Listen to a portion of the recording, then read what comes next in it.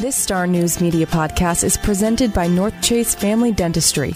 Open evenings, Saturdays, and they probably take your insurance. Visit them on the web at northchasefamilydentistry.com.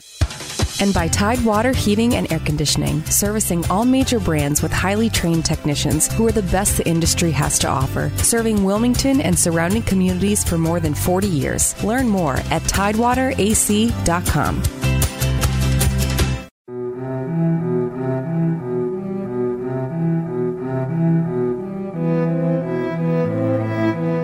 Life and death have a way of seeping into the ground. Over the centuries, mankind has populated the North American continent, from primitive tribes to advanced civilizations. It has seen untold amounts of life and joy, pain and death, peace and war. In time, like any living thing, this green earth is bound to bear the scars of the lives it has hosted. Or at least that's the theory behind ghost stories in every corner of the globe. Our spirits, the mere reflections of past lives and events, now bound to an eternity on the sites they once inhabited. It's certainly one possible explanation for the many unexplained occurrences that have plagued battlefields across this country, especially those made infamous by the Civil War. In the war between the states, brothers fought brothers. Fellow Americans became warring neighbors, and a country was ripped apart at its seams, some of which, still to this day, have not yet healed. On farmlands and coastal shorelines that became the unwilling theaters of killing and sacrifice. Is it really that far-fetched to believe that land once stained with blood can forever be marked by the impression of the men who lay dead or mortally wounded on it? If we as a country are still living with the figurative ghosts of our past, isn't it possible that battlefields like Fort Fisher in Wilmington are still living with theirs?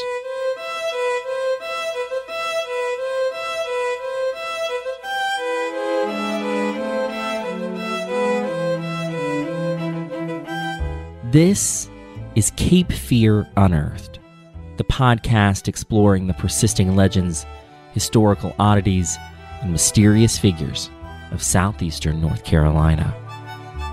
I'm your host, Hunter Ingram, and I'm a reporter with the Star News here in Wilmington. I want to welcome everyone to another installment in our ongoing series, A Cape Fear Unearthed Halloween. Next January, we're going to finally dig into a topic that we've been dancing around since the start of this podcast: the battles of Fort Fisher. It's a location that has figured prominently into several of our most popular episodes, from Rose O'Neill Greenhow to the Fort Fisher Hermit. But I've held off on telling the full story of the site's Civil War significance because I wanted to make sure I did it at a moment when it could really resonate with our listeners. In January, the State Historic Site will commemorate the 155th anniversary of the fall of Fort Fisher and the beginning of the end for the Confederacy with a massive event marked by the booming sound of cannon fire and the rallying cries of reenactors. In advance of that occasion, we will premiere an episode on the history of the fort, the importance of the battles it hosted, and the significance of the people who populated it, with a particular focus on the African and Native Americans who helped build it. But in telling that massive story, I didn't want to ignore an enduring legend about one general's supposedly never-ending service to the fort.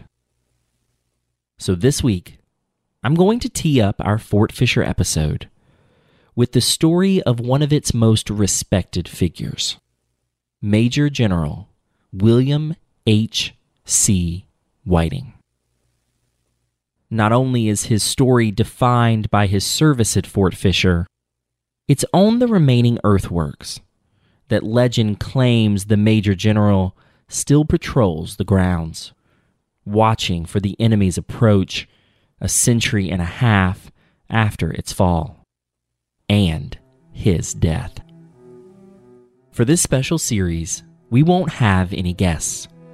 It's just going to be me telling you these stories campfire style. So pull up a log and settle in for the next chapter in a Cape Fear Unearthed Halloween, as we tell the story of the eternal service of Major General William Whiting.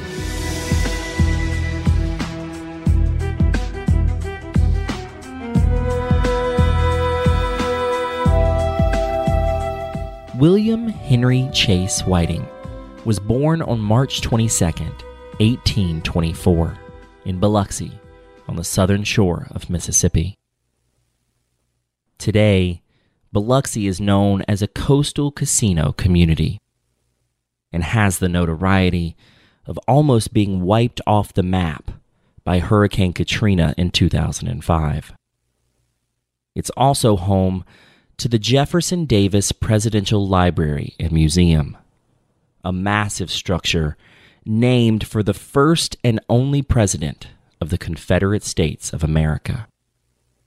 I tell you this just in case you needed any further indication of just how deep in the South Whiting was born.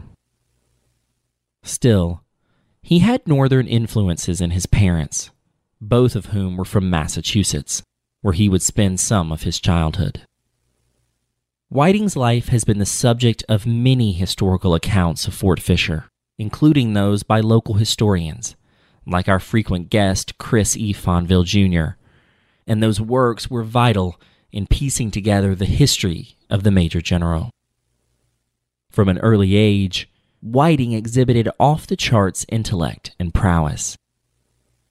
He entered Georgetown College in Washington, D.C. at age 14 and completed what was supposed to be a 4-year program in half the time.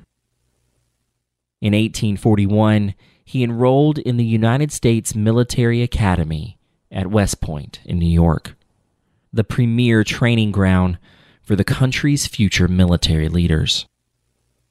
Ulysses S. Grant and Robert E. Lee, the two defining commanders of the Civil War, both attended West Point, as did George Patton, Douglas MacArthur, and President Dwight Eisenhower.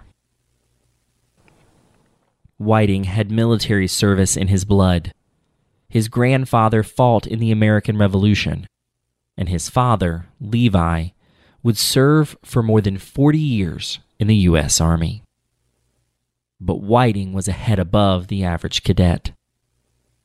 He graduated from West Point 4 years later at the top of his class, with higher marks than any cadet before him.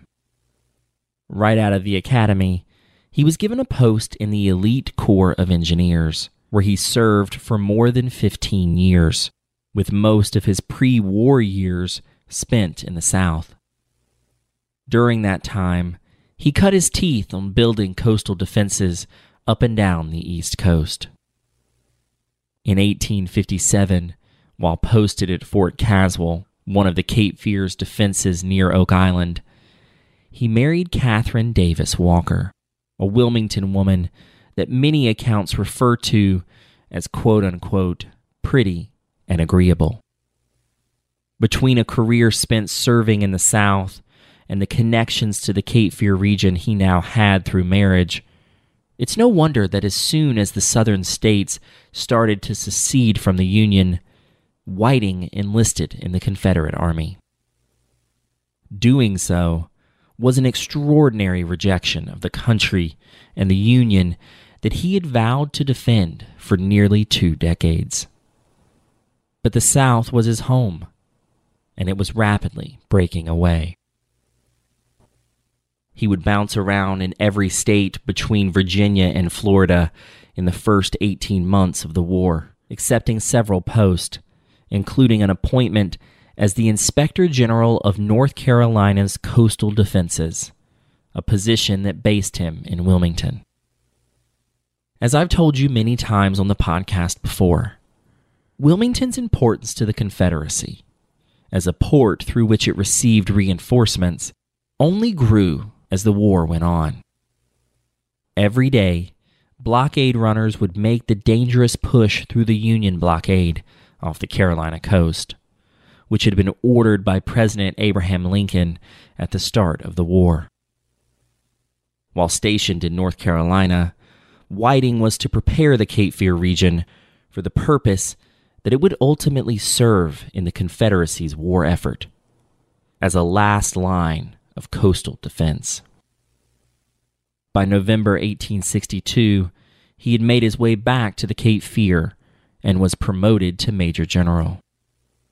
Most historians credit Whiting with helping engineer the local region's incredibly sturdy network of defenses, particularly the earthen mounds at Fort Fisher.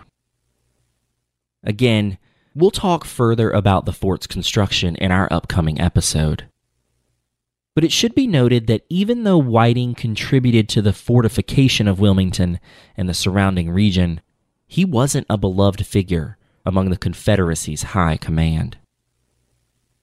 Sure, they respected his intelligence, his skilled engineering mind, and his brazen drive to fight for the Southern cause. But he was also seen as arrogant and annoying.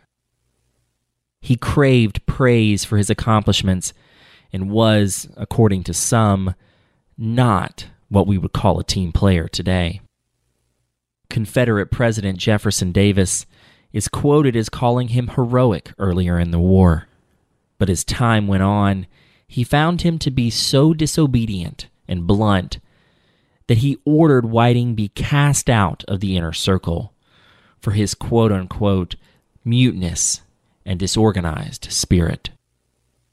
At one point, Davis sent Whiting an offer for a promotion, and Whiting responded by declining the offer, and in turn, offering his own list of criticisms of Davis's performance as the Confederacy's leader. He didn't find a friend in General Robert E. Lee either, who found him to be just as irritating. The residents of the Cape Fear also didn't take kindly to his station in their backyard, though some found a few kind words to say about him. A Confederate officer stationed at Fort Fisher would later write, quote, "He was not popular with many of the citizens, as he was arbitrary and paid little attention to the requests of civilians. He was a very handsome, soldierly-looking man, and though rough in his manners, he was a gentleman at heart, incapable of anything mean or low, and of undaunted courage." End quote. His short stature would also earn him the nickname Little Billy, something I can't imagine he didn't find at least a little bit condescending. After a brief service under General Beauregard in the summer of 1864, Whiting was back in Wilmington by the fall, just in time for the first attack on Fort Fisher. The Union's first attempt to overcome the fort and take Wilmington came after dark on Christmas Eve 1864 and persisted for 3 days. Whiting and his men were able to fend off the assault and push the Federals back out to sea. But he was weary that they would try it again, sooner than some of his superiors wanted to believe. So, he retreated to his superior officer, General Braxton Bragg, and demanded that reinforcements be relocated to the fort in preparation of a second assault. But Bragg, fatefully, never listened.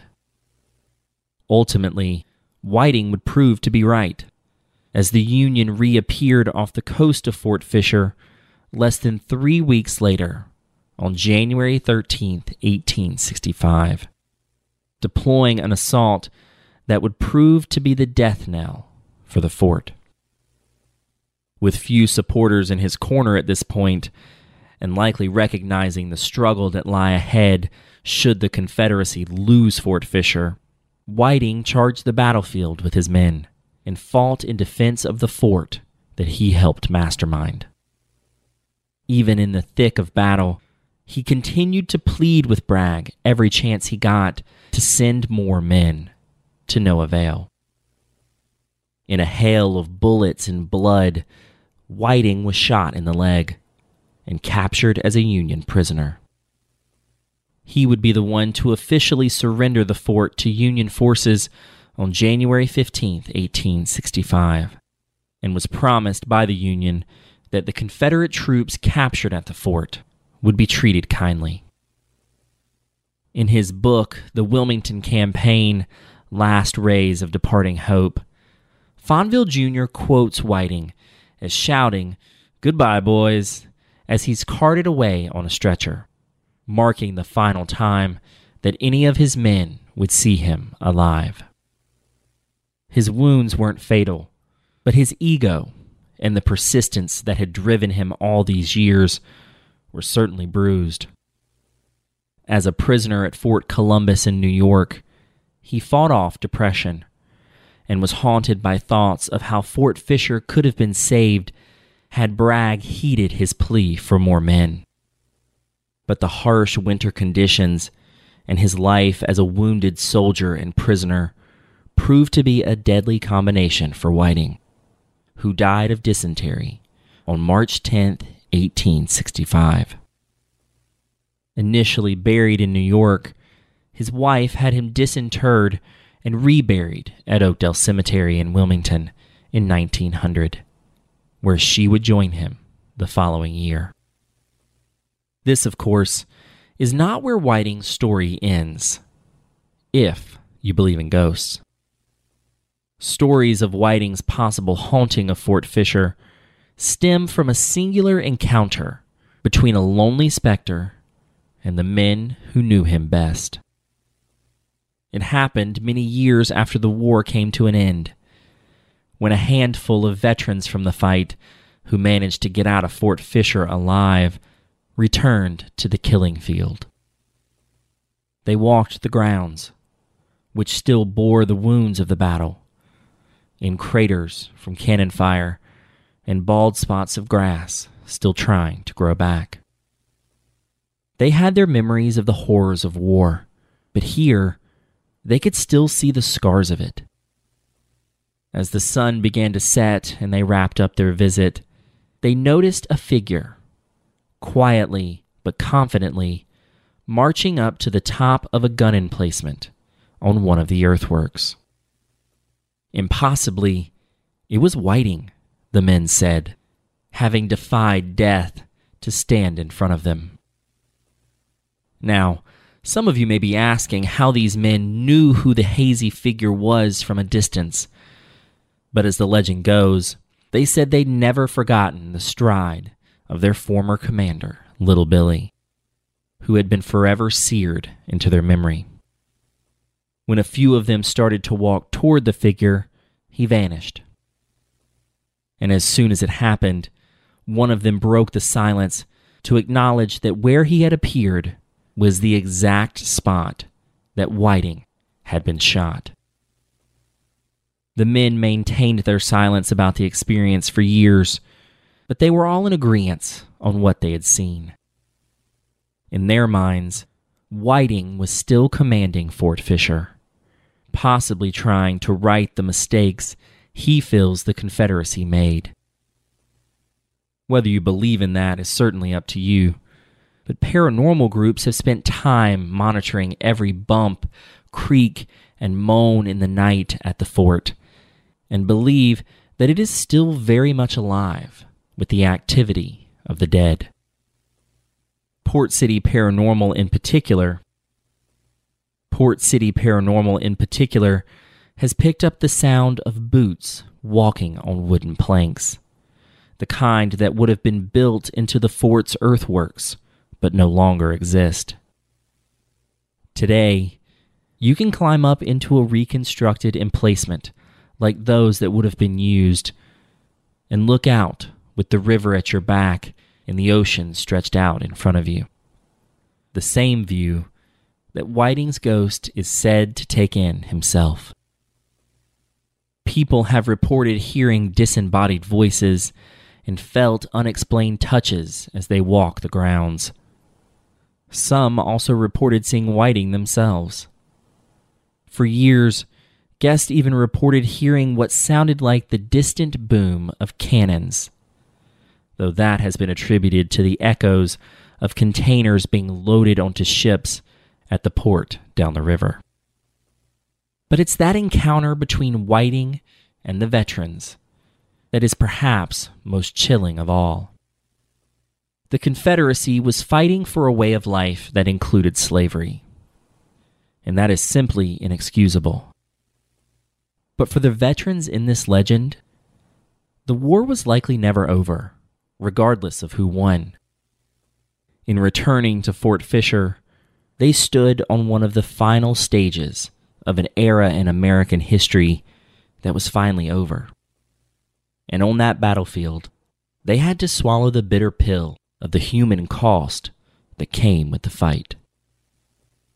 So yeah, maybe it was the ghost of Whiting, out for a stroll to make sure no more damn Yankees snuck up on him again. Or maybe the veterans had come in search of some sort of resolution. And for them, it manifested in the fleeting vision of their former commander still fighting for their lost cause. Regardless of the answer, is it really that hard to believe that Major General William Whiting, whose life was defined by the rise and fall of Fort Fisher, would be left to spend eternity watching over it?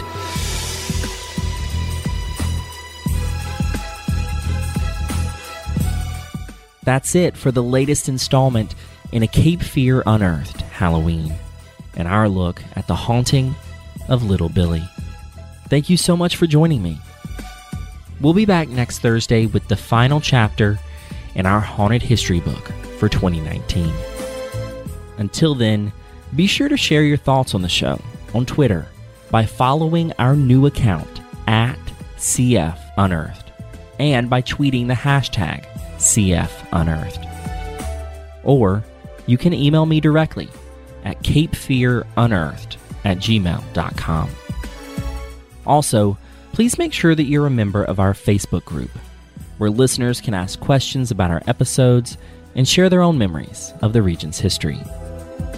In that group, I post extra content for each episode, and this week, I'm going to be sharing pictures of Major General Whiting and some of the figures featured in this episode. You can find that group by searching Cape Fear Unearthed on Facebook. And don't forget to sign up for the Cape Fear Unearthed newsletter that goes out every Thursday. In it, I include links to our new episodes and any supplemental pictures or videos that I uncover in my research, all delivered right to your inbox. Sign up for the newsletter at starnewsonline.com/newsletters. As always, you can find a list of all the books, articles, and resources used in researching this podcast in the show notes of each episode. Cape Fear Unearthed is written, edited, and hosted by me, Hunter Ingram. You can find more of my work at starnewsonline.com or on Twitter at Hunter_Wesley. Additional editing is done by Adam Fish. This podcast is made possible by listeners and readers like you. Support local journalism and Cape Fear Unearthed by subscribing to the Star News today at starnewsonline.com/subscribe. And while you're subscribing to things, be sure to subscribe to this podcast on Apple Podcasts or wherever you get the show so you never miss an episode. And while you're there, leave us a review, which will help more people find Cape Fear Unearthed. Until next time, get out and explore the Cape Fear region on your own. You never know what spooky things you might unearth.